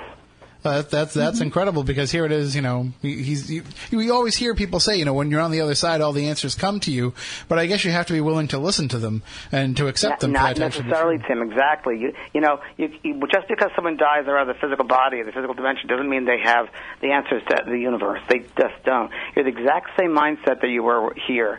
So, for instance, someone's a born-again Christian or religious some way or whatever it was, Buddhist or whatever, when they pass out of the body and they think that's their heaven, that's what the heaven they'll have, because they've created that based upon their thoughts. And there are other beings who believe in Catholicism or Buddhism or whatever religion, Muslim, whatever it might be, and they will have that heaven that they've created, and there'll be other spirits there on that same level believing the same way. So in the Bible it says, my Father has a house with many mansions. And what I believe that to mean the various levels which exist spiritually. And I think we go to that level based upon our belief systems and our thoughts and desires. And I think on that level, you're with people the exact same level. So for instance, in this earth level, I said earlier, it's nursery school or postgraduate work. We're all different souls of all different evolution and non-evolution here. But when you get to the spirit side of life, you go to a level where all the people are the same, like attracts like. So there'll be always those spirits that are evolved higher than you, and then those that are lower, that are closer to the earth, to the astral world, or a bit lower, who are unevolved. That definitely exists. I got a question then. How about animals? Animals. Oh, don't we love the animals? I think, it's really interesting because I think that the human being gets so caught up with the conditioning and the limitations. And I think that humans, we like to figure everything out and have answers for everything. And I think that we as humans get caught up in the complexity of the simplicity. I think it has to be complex for us, and it's not. It's really just energy. It's either love or fear. And there's nothing in between. Life is a series of choices, and all choices are based upon either love or fear. And that's exactly it. So the animals, those lovely beings, I believe personally they're very evolved beings, and they've chosen to come back, whether it's in lifetimes, with the same soul group or soul family, to assist us in loving ourselves. I mean, they're wonderful teachers of unconditional love, aren't they? I mean, you hit a dog and they come right back for petting. So it's wonderful ways to, I think they're very evolved beings. We actually got a question, and of course, if anybody has any questions for our guest, James Van Praagh, there's the old-fashioned way. You can call in 508-996-0500. I like the old-fashioned way, Tim. I'm very old-fashioned. And also toll-free, 877-996-1420. But just a reminder, we're asking James questions. We're not asking for readings. That's something that we'll do another time. But tonight, we're just going to find out more about James's thoughts and feelings on different aspects of spirit communication. And then also, if you would like to join in the conversation online, you can follow along with us on Twitter at SpookySC. You can tweet us using the hashtag SpookyLive, or you can check out the Twitter chat room on Spooky TV at SpookySouthCoast.com, which is where you can see the video of what's going on the program as well. But we did get a question via Twitter, and this comes from, let me make sure it comes from Ayla, and she wants to know what she should look for when choosing someone to help her develop her abilities. Oh, great. Well, I have on my actual website, vanpraagh.com, I actually have a resource page, and it lists all the mediums which I support, and anything that they do, great. Teaching, great. That's fantastic. I really want to say you got to go really by recommendations, always. Even if it's a reading, it's even paranormal investigator, you got to go by recommendation, of course, always. And I think that really, gosh, it's so different because it depends on the experience of the teacher. I mean, how many years they've been teaching, how many years they've been a medium. There's the Arthur Findlay College in England, which is a university. I swear to you, it is Hogwarts. Hogwarts was based on Arthur Findlay College. So there's an actual Hogwarts. And in their own mediums, and their mediums working there 50, 60 years. So it depends on where you want to go and how deep you want to get involved with it. But definitely, I think churches are very good. Some spiritualist churches are great to learn from there. And so I think that's my recommendations. Well, and of course, people could also learn more as well by going to your website, vanprague.com, and they can get Adventures of the Soul, the online course, the Enhancing Your Intuition online course. You have a number of different courses that people can take to learn how to hone these abilities and learn more about them. Yeah, and I did that, Tim, because it really was as a result of questions and insights and interests that people had. They would ask me, please create a course about this, or can you do a meditation about that? So I created meditations and online courses on the website for people. And it's an ongoing process. We're always growing, so we always take people's suggestions. I have a great Facebook page. I go on all day. I was on there all day today. And I answer questions. And if people have some, curious things they want to ask about it, I can go on my Facebook page. It's me with the black shirt, and I'm holding my hands like I'm praying. That's the Facebook page. James Van Prague. I have to say that I think I love you a little bit more now, only because of the Harry Potter reference, because I have a very small obsession myself, so... Small? Small. It's so true, Harry Potter. Oh, it's so true, isn't it? Look at all the magic. There's so much magic there. I love it, but I had a chance to go to Arthur Findlay a few years ago, and I had to turn it down, and I always wondered... what could it be like, or, Stephanie, you got to go back. Stephanie, now baby, you got to go back. You got to go back because if someone's really serious about mediumship, it's one of the best places in the world to study. If they're not with me, they'll be Arthur Findlay's great because they have really mediums from all over the world, and they have different courses each week. And I mean, they take it very, very seriously. They start work from 9 o'clock in the morning till 9 o'clock at night. And they're very, very serious about their mediumship. So that's a great space. Also, England itself and Ireland has got very haunted places. I mean, I just came back from Edinburgh. Boy, it was like walking into a portal. Talk about portals. It was like walking into a portal. It was pretty amazing. Pockets of energy. I think Europe is great for that. Well, you had mentioned a few moments ago about finding a place where there's been a lot of spiritualist study. And, of course, everybody knows Lilydale in New York, but the number 2 spiritualist camp behind Lilydale, back at the height of spiritualism, was a stone's throw from where we're broadcasting right now, and actually in our hometown of Onset, Massachusetts. Well, we're from Wareham, 3 of us anyway, but there's a village within Wareham called Onset, Massachusetts, that had one of the most predominant spiritualist camps back in the spiritualism era, and they actually still have what's called the Aniset Wigwam, which was a wigwam, a Native American-style wigwam that was built by the spiritualists as a way to kind of connect with those spirits that have come through for them from what was then, 100 years or 200 years before for that era, for that generation. Do you find that a lot of the times when you go to these places, there are physical buildings that are made with the idea of helping to connect better to the spirit? First of all, wow, thanks for informing me of that, because I didn't know that existed, so that's really interesting. You can come anytime you want to come. We'll give you a tour. Oh, thank you. Wow. Hey, and also let me jump in, too, about something else. For people to study who are really serious about the mediumship here in the U.S., I also am a faculty member of the Omega Institute, and that's in Rhinebeck, New York. And I'm actually going to be doing a course there in October, in 2 weeks or 3 weeks, I think. And it's about soul connections. And it's all work really with the mediumship and energy. So that's on my website. But Omega Institute is another great foundation in northern New York, 2 hours out of New York City. And they teach everything from paranormal. They're having this week John of God, who's a physical medium, and they do all types of mediumship and paranormal work there. I find that, yes, in the day, of course, and of course I know Lilydale very well because I've been there and I've been there for many years. I've seen it and been around it. Sure, in the day, I think in the early 1900s and when spiritualism was at its height, I think there are places that are built just for that, just for contacting spirit and being part of it. Another place which I have a great little story to tell everybody is the Edgar Cayce Foundation in Virginia Beach, the ARE. And Edgar Cayce, for those who don't know Edgar Cayce, they really should, because he's a sleeping prophet. And what happened was he was, I think, a very religious man. I think he was an Episcopal minister. I might be wrong, but I know he was very religious. And he'd go into trances. He'd fall asleep and go into a trance. And what he's known for is really leaving his body and going to what's called the Akashic Records in the spiritual realms and being able to find a remedy for that soul that he's working with. He'd come back in the body and he would give them a remedy by drinking so much of this type of oil or this, whatever it was, the concoction. and people would do it and get better. And he would have a lady sitting there really transcribing whatever he was saying when he was in a deep trance. And people were healed. People were getting healings. So that was pretty amazing. And that was in the 30s and the 20s, 30s. People from all over the country would go there. Now, this is really funny. Talk about ghosts or spirits. And I was asked to do a benefit there many years ago, the Association of Research and Enlightenment in Virginia Beach. And because I love Edgar Cayce, I love his works, I said, I'm going to do that. I'll do a benefit for them. That's great. So I flew, several planes to get there from California. And I got there and I did a benefit. There were over 200, 300 people. It was packed. But the grandson never came, Cayce. He never really came to acknowledge that I was there or say thank you. And I thought, God, that's really strange. Why wouldn't he just come and say thank you for doing this for us? And I thought I was a little pissed off. Like, why didn't that happen? So I went back to my room that night, went to sleep. It was a Sunday night. I had to get very early because I had to catch a plane back, 2 planes back. And it was probably at 5 o'clock in the morning. I'm in that twilight state. A lot of us are in that twilight state in between the spirit side and the earthly side.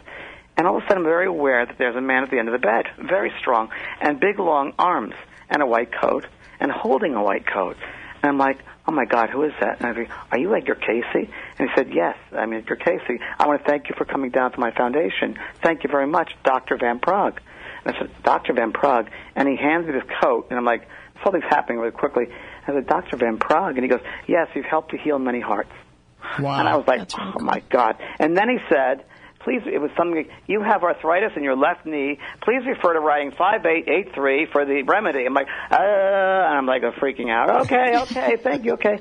And the people that drove me to the airport, they worked at Aerie, and they said, oh, you know what, he shows up. And he said, we'll send you the list of remedies. And sure enough, when I got it, there was a remedy for arthritis in the knee. And I tried it, I'm fine. Wow. Great story, huh? Absolutely. amazing. Yeah. Yeah.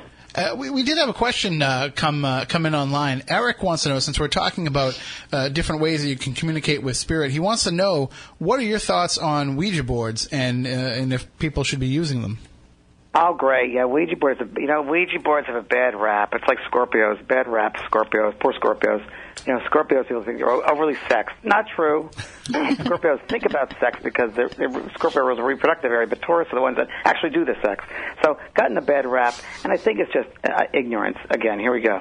So I think that these are just the Ouija board, crystal balls, psychometry, a pendulum, tarot cards, pendulum, dowsing rods. I think these are all ways of just tuning into source, tuning into the energy, tuning into that knowingness, if you will. So I think it's just a tool to use to tune into that, if you will. And I think it's a wonderful way to contact spirit if you use it the right way. Like anything, you have to know how to use it the right way. You certainly wouldn't use a trimmer and not know how to turn it off or cut the wrong thing. So it's the same thing with the Ouija board. Ouija is a wonderful instrument if used correctly.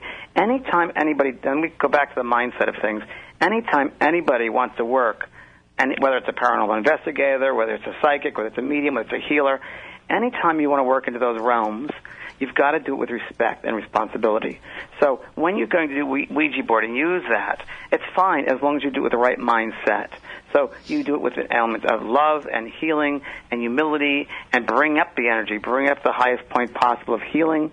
You're fine. Remember, it's always a mindset. It's the energy of the mindset. And like attracts like. So if you're going to sit around and get drunk and do whatever, and then try to use it as a game and play around, not good, because, hey, I mean, it's not a toy. It's a tool. Just like you wouldn't drive a car drunk. I mean, you wouldn't do that. It's the same thing with any type of work you do. Even, as you know, the paranormal investigators, your mind has to be in the right space. Because if you're not secure, and if you're not properly grounded, and there's a spirit who's there who wants to screw with you, and you're not well grounded, they're going to be able to do that. And they'll get in your head and so forth. So it's all about the mindset. Well, one of the problems that people have when they use these is, they come back and say, yeah, I was using the Ouija board and a demon came through. Are there demons? Are there demons in your experience? It's funny. I was once at a conference in San Francisco, and it was 2,000 people in an auditorium, and they were really serious. They were so serious. They kept on talking about, they were psychologists and medical doctors and very left brain. And oh my God, I have to go out on stage and break that energy. It's just too serious. I'm like, oh my God, we've got to lighten up. We've got to find the joy. So I was just waiting for some way to get in, and I remember they were so serious. And I got to the question point, and the lady said, one lady said, can I ask you about curses? And I said, you mean like S this? And, and they're like, oh, the whole audience was like, oh, they actually cursed on stage. And I knew what she was saying, but I was just goofing because I wanted to lighten up. But they were so serious. We cursed on stage. And you could feel the energy going from the front of the stage all the way to the back of the auditorium. I'm like, oh. Like that. And then I said, it's just a word. It's the energy you put behind it that gives it meaning. Mm-hmm. And they all love that. I go, oh, yes, ooh, that's right, that's true, yes. So they like the left brain part. So I think that demons and devils and pitchforks, I think that's mythology. Mm-hmm. I think man made that up. I think that's cultural, that's custom. I don't believe in that. The devil made me do it. And I think that's a really good crutch that people can have. But I don't think that's real. I mean, it can be real if you want it to be real. If you want to pass over out of the body in spirit realms, and you want a place of fire and brimstone and hell, and just like in South Park, you can have it. You can have anything you want. And that's what you materialize, everything that our mind is set to. So if people think they're going to have that, they can have that if they want to, if they wish to. But it doesn't exist in life, in the spirit. It's not that way. Hell, really, to me, the earth is hell. This is hell. Living here is hell. That's hell. Because, there's a lot of ignorance in the world. There's a lot of people that want to kill people. There's a lot of violence. People don't tend to see the God in every single person. And that's, I think, why we come back here. I think we're down here to see God in every single person and understand the oneness, that we all have a connection. And I think we have to, if we don't get it, we have to come back and learn that connection, no matter what lessons that soul's going to go through to get to that. Might be a terrible lesson, difficult lesson, but you'll get to it eventually, that you'll realize and recognize the God self in each person. So I don't believe necessarily in those sorts of things. Well, and you also answered the question posed by Amanda via Twitter about hell. So I know, because I'm psychic. Hello, Tim. Well, also she tweeted you too, but Matt, you had a question? Yeah. What about Alien? Aliens love it. A good friend of mine is Shirley MacLaine, who was just with, Shirley MacLaine, yes. And she's very into, and I did a reading for her for her 80th birthday, and she is fabulous, and she's very, very, you asked me earlier, I think, Stephanie, who I looked up to the most. I got to say Shirley MacLaine, because she wrote the book Out on a Limb, and I read that back in the 80s, and that was right before I did my work. And I'll tell you, everything in that book, I felt, it resonated in my soul. I was like, I know that experience. And she's very much, and I agree with her. I think that we're all aliens. I think that we have to recognize that we are just one on this earth. The earth is just one space, one place, one school. I think when we look at it, we got to realize that the earth world is like a grain of sand on a beach. So look at that. Look at that. So just one grain of sand on that beach. Look at how big the beach can be. So I think that we have to realize there are other star systems out there, lots of star systems. I think that we have to realize that. I think humans are a little bit unevolved. I think that, and many times they'll come through and talk about that, and I've contacted alien beings, we call them aliens, star people, definitely without a doubt. I mean, I remember one experience I had in Sedona, and I brought people over there to see UFO ships because they're very prevalent there because they go in and out of portals there. And I remember I wanted people to see that, have an experience, and we couldn't see anything. We looked at the sky, didn't see a thing. And I'm thinking, my responsible self, like Capricorn self, like, oh my God, these people think they see something. They got to see something. What are we going to do? And I heard someone say from spirit, meditate. You have to meditate. Raise your vibration. Raise your frequency. So we did that. We raised our frequency. We did the vibration change and meditation. And we all started seeing colors and lights flickering all over. And the closer they got, you could see there was some kind of machine, some kind of, definitely some ships of some kind, without a doubt. And I was really trippy. And I remember the guy that was helping said, they're here. I'm like, duh. And he said, can you get contact? Will you communicate? So I said, let me try. So I walked out of this field, and I opened myself up on my chakra points and energetic field. And it's almost like the elevator went up, and I heard very, very clearly. And not only did I hear it, but I sensed that this energy was really dumbing down the information. And it was like putting a 747 through the head of a needle. And I could tell it was so beyond us and this human comprehension. But I heard, we don't understand one thing. We are from the Pleiades. We don't understand one thing. You humans have the energy of love all around you, yet you don't use it. Why is that? And that was it. That was it. That's all they said. And I've been around very much in Brazil. You see them. Yeah, I think the more aware you are, the more aware you are of those other life around us. I mean, they're all around us. It's just if we can see them or not. We raise our consciousness. A friend of mine, Kathy Forte, who wrote a book called The Facets of God. It's just out now. she talks about being on ships and, being on the ship and describing the ships, the different types of ships, the different leagues that there are, and so forth. So, yeah, I definitely believe in that. When I was doing a development circle, alien beings, we call them aliens, I guess, these beings would show up. These star beings would show up, and they look very differently than humanoids. Very, very differently. But I could tell the level of love, call it that, was very, very different than I was used to on the human level. So I do believe in it, yeah. Well, are you still there, everyone? No, we're still here. Okay. I ponder, yes. I was just thinking as you were saying that, though, like a lot of folks, myself included, we haven't really made up our mind of what aliens could be exactly. Are they beings from another planet? And you mentioned them being star beings. Is that a physical coming from another planet, or is that coming from some sort of cosmic consciousness? How do you view them? No. I think it's very real. I think it's a different dimension. But I think they're all around us, but they're in different dimensions. I think that they shapeshift as well. I think that happens all the time, and I think that we humans are so stupid. We think we're the only ones around. How could we possibly be the only ones around? Right, we're not even the only ones on our own planet. Exactly. We're the only one on our own planet. It's like, hello.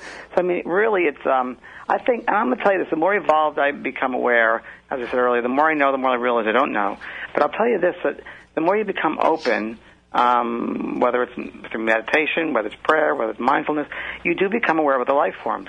Again, the paranormal investigators, that's one thing they're doing, investigating that. Let's go to higher frequencies. Let's go to really high frequencies and start investigating that. Portals of mountains and minerals and why certain star beings, let's call them star beings. I think there are many different types of star beings. And I think that many times they'll use the minerals of the earth. They'll commonly use that. I think they're watching us. Making sure we don't kill ourselves. I do. Well, one of the things that you mentioned earlier that popped in my mind, and it's something that happens with a lot of folks that have gifts, such as yourself. They might not be as well known and as well out there in the public eye as you are, but you can't just be a medium. You can't just offer up these abilities and be able to make these connections for people, because there's so much baggage, I guess is the word you could use, that comes with that. Because when you make these connections for somebody, you don't know how they're going to react. So you do have to be part psychologist. You do have to be part grief counselor. All of that comes into play with what you're doing. You have to be, Tim. You have to be. And that's what I'm saying to you. You've got to do it for the right reason. You can't just do it to be a famous TV personality. That doesn't happen. I never went out to do this to be well-known on television. No way. I was chosen, I assume, from the spirit world to do that and get on television. I never went to television. I did it to help people and be of service. And that's what we got to do. We got to be of service. And we got to realize, my God, it's such a humbling experience to me. I mean, I wouldn't want to tell someone the wrong information. Oh, my God. I mean, that'd be terrifying to give somebody wrong information and not be sure of the information and just guessing. It's like guessing. I mean, God, you really got to be careful. So, yeah, you have to be humbled. You got to be open to learning and open to realizing that you're still growing and learning every day. And we learn from each other. I'm learning from you. We learn from one another, no matter what life experiences. So I'm more well-known with the television. It doesn't matter. I learn from my audiences, because everybody is God in their own way, and they're going to teach my soul another aspect of something, a different perspective of something. And I think we have to be open to learning those things. Right, I do think that a lot of times those who do give readings, they become kind of set in a certain way of what works, of what helps them make that connection, and it kind of limits them from being able to expand their horizons and to realize that, they always say, and Stephanie, we've talked about this before, it's kind of like, flexing a muscle and exercising a muscle, and that muscle is going to gain strength over time, and as it changes strength, it's going to have different ways that you can utilize it. Yeah. It's really, really true. I mean, the best mediums in the world are the ones that have the most life experiences. And the reason why is because then the spirit world can use all those various experiences of that medium. They can use the experience. Remember that when spirits come back and communicate, they communicate with memories that they created when they were on the earth level. And they're sending, or they're creating, if you will, or projecting those memories into the mind of the medium. Now, if someone comes to the mind of the medium and they want to talk about Paris, if that medium has no idea about Paris whatsoever, how are they able to bring that through? So the more open they are to learning the medium, having life experiences, world experiences, the better medium they're going to be. And the more work they do, the more practice they do, and the more of a humble heart. You got to have a humble heart. If you don't have a humble heart and you know it the right way, And, you guys know from paranormal investigation, when you walk into spaces, you want to make sure that you're connected and that your energy's clear, that you're clean. And, if you do this work and you're opening yourself up as a medium, supposedly, it's like the Ouija board. We talked about that a little bit. If you're not founded correctly, if you're not grounded, have a proper foundation, and coming from the right space, they can, those lower entities or lower energies, they'll fool around with you. They'll goof with you. They'll take advantage of that moment. I believe in that. I really, really believe in that. So what kind of light are you going to send out to the spiritual realms? Are you going to send out a light that's half-baked and not sure and fearful, or are you going to send one that's very positive, loving, and joyful? So you tell me which one the spirit would want to come back to. Right, but I mean, depending on their character. We see sometimes, though, with at least in terms of paranormal investigation, we see investigators who will go in with a very direct, very antagonistic attitude, and that will be their approach, and maybe they get a reaction out of that. And you'll see others who go and make a personal connection, a one-on-one connection. When Moniz goes in and conducts an EVP session, he's not asking, how did you die? Do you realize that you're dead? He's asking, what's your favorite color? What's your favorite food? Trying to make a personal connection. And I think that's what's lost on a lot of people who don't have these abilities or utilize these gifts, is they lose that connection of that a spirit is just like it's a person, just like us. Exactly, Tim. I mean, the number one thing, what is the intention? What is the intention behind that?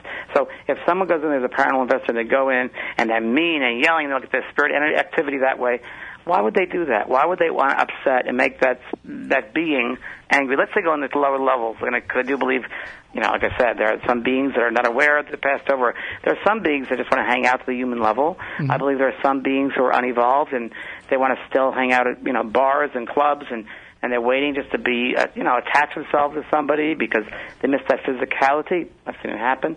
So, I mean, you got to be very, very careful with what your intentions are. And when they go in and want to get really forceful, it becomes more about them than helping and assisting. And we got to be of light. When we pass out of the body, we're going to be standing there with all the experiences we ever gave out to the world. We're going to look back and see the good things we did, the bad things we did. Ego, when you're going from ego, remember, ego is edging God out. EGO, edging God out. We are ego, ego can be healthy, but also can be damaging. So you want to get EGO, get out of the ego and come into the God self. And fear, F-E-A-R, false ego appearing real. That's what it is. Because love is God, God is love, that's who we are. So any type of investigation, it should always go with the God force, that God sense, that intention, and doing it to be of service to help people. And we are talking with James Van Praagh. If anybody has any questions, 508-996-0500, 877-996-1420. You can also join us on Twitter @SpookySC, or put up your question using the hashtag SpookyLive, which is our new way of communicating via chat. Instead of having a chat room, we communicate via Twitter, and that is located on Spooky TV at SpookySouthCoast.com. And James, you have so many different projects that are going on at any given time. You're involved in a lot of different things. What's probably the most exciting thing that's on your plate coming up? Well, I mean, the book Adventures of the Soul, Journeys through the Physical and Spiritual Dimensions, are really great. That book I just did. Mm-hmm. And I have a deck of cards I just finished doing, which are out now. And it's called the Soul Lesson Cards. And these are really, really cool. What these are is Spirit gave me this information, was meditating. And I said, why did we come back here? And they gave me 44 lessons, whether it's about patience, whether it's about love, whether it's about forgiveness, whether it's about gratitude, whatever it might be.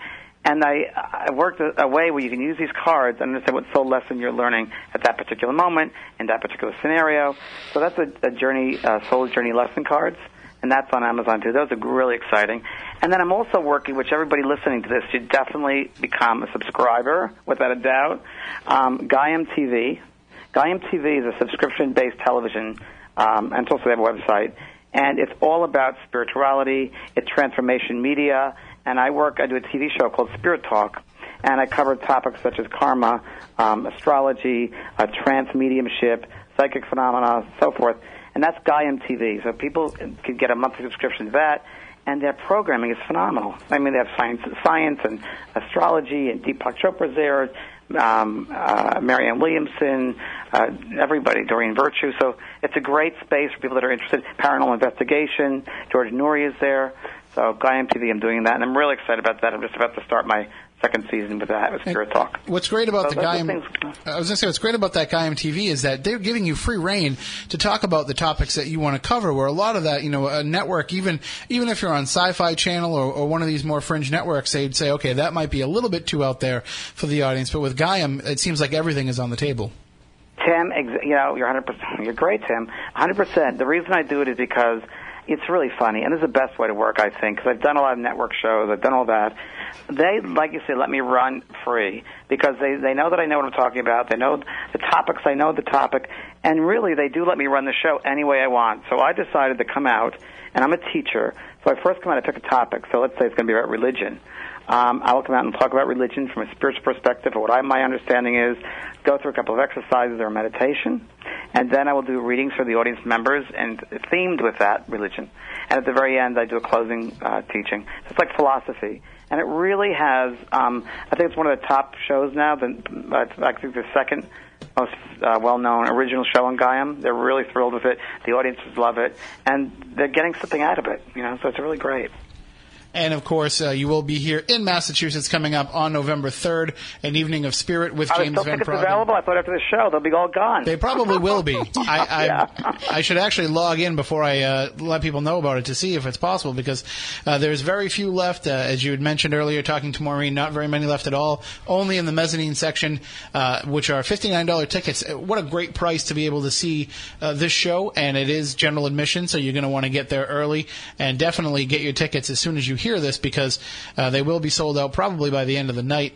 But it's going to be happening November 3rd at the Whitman-Hanson Regional High School, 600 Franklin Street in Whitman. And it's going to just be a fantastic night of yourself and Maureen being able to help people make a connection to Spirit.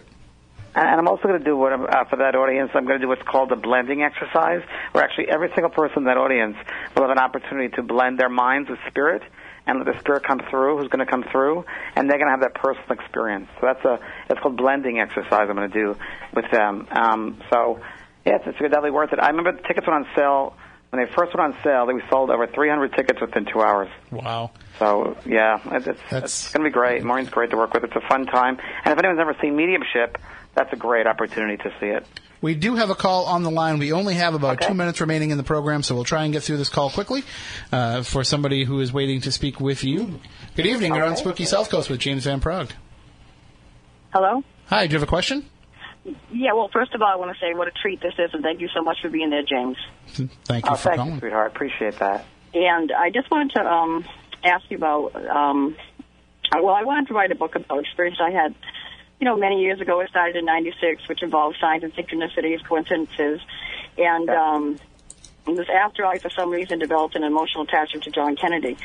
But I've had much difficulty with it. And I've given it up many times, but it keeps gnawing at me, and I just don't know where to start or if I should just give it up.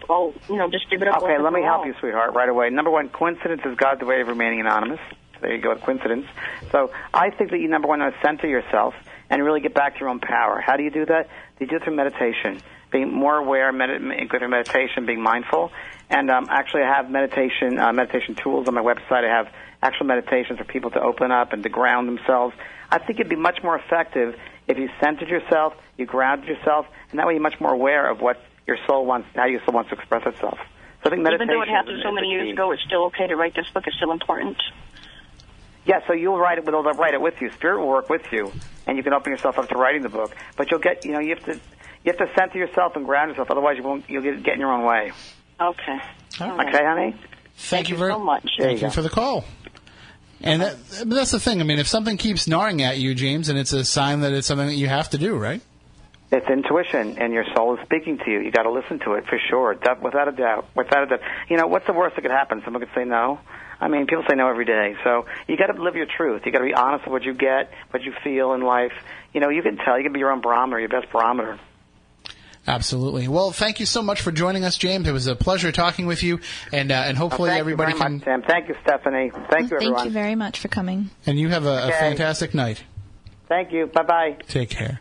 And everybody that's listening, get out there and get those last few final tickets if you would like to see James Van Praagh and Maureen Hancock November 3rd at the Whitman-Hanson Regional High School right here in Massachusetts, in Whitman, Mass.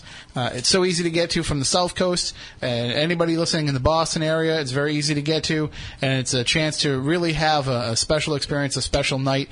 And what a way to end Psychic September here on Spooky South Coast, to talk to James. And, you were telling us, Stephanie, that if we could get him on the show, we would just have a fantastic conversation with him, and I think that we did. I think we took that. I think so. We took that topic into a lot of different areas that I never thought about. And so, I'm going to have to listen back to this show and really digest a lot of that information, because it's changed my perspective on a lot of things. Yeah, I've heard him talk, I've heard him read, and even then, just sitting here listening and soaking it all in, I could listen to him forever. So anybody that hasn't gotten a ticket to that show, you definitely need one. And if you would like to listen to the show, if you didn't get to hear it in its entirety, or any program that we do, they're all available via iTunes or wherever podcasts are found. And you can also get the video from YouTube. Just go to youtube.com/Spooky South Coast. All the information is right there up on SpookySouthCoast.com, including links to James Van Praagh's website, vanpraagh.com. You can also follow him on Twitter at James Van Praagh as well. So thank you, everybody, for joining us. This is actually the final episode of September, so starting next week, it'll be our holiday season. It'll be October, and we've got lots of great things planned for you. So you want to come back here next Saturday night at 10 o'clock. We'll be here every Saturday, 10 to midnight, throughout October for all your Halloween fun. Thank you all, and for Matt, for Stephanie, we want you all to stay spooktacular.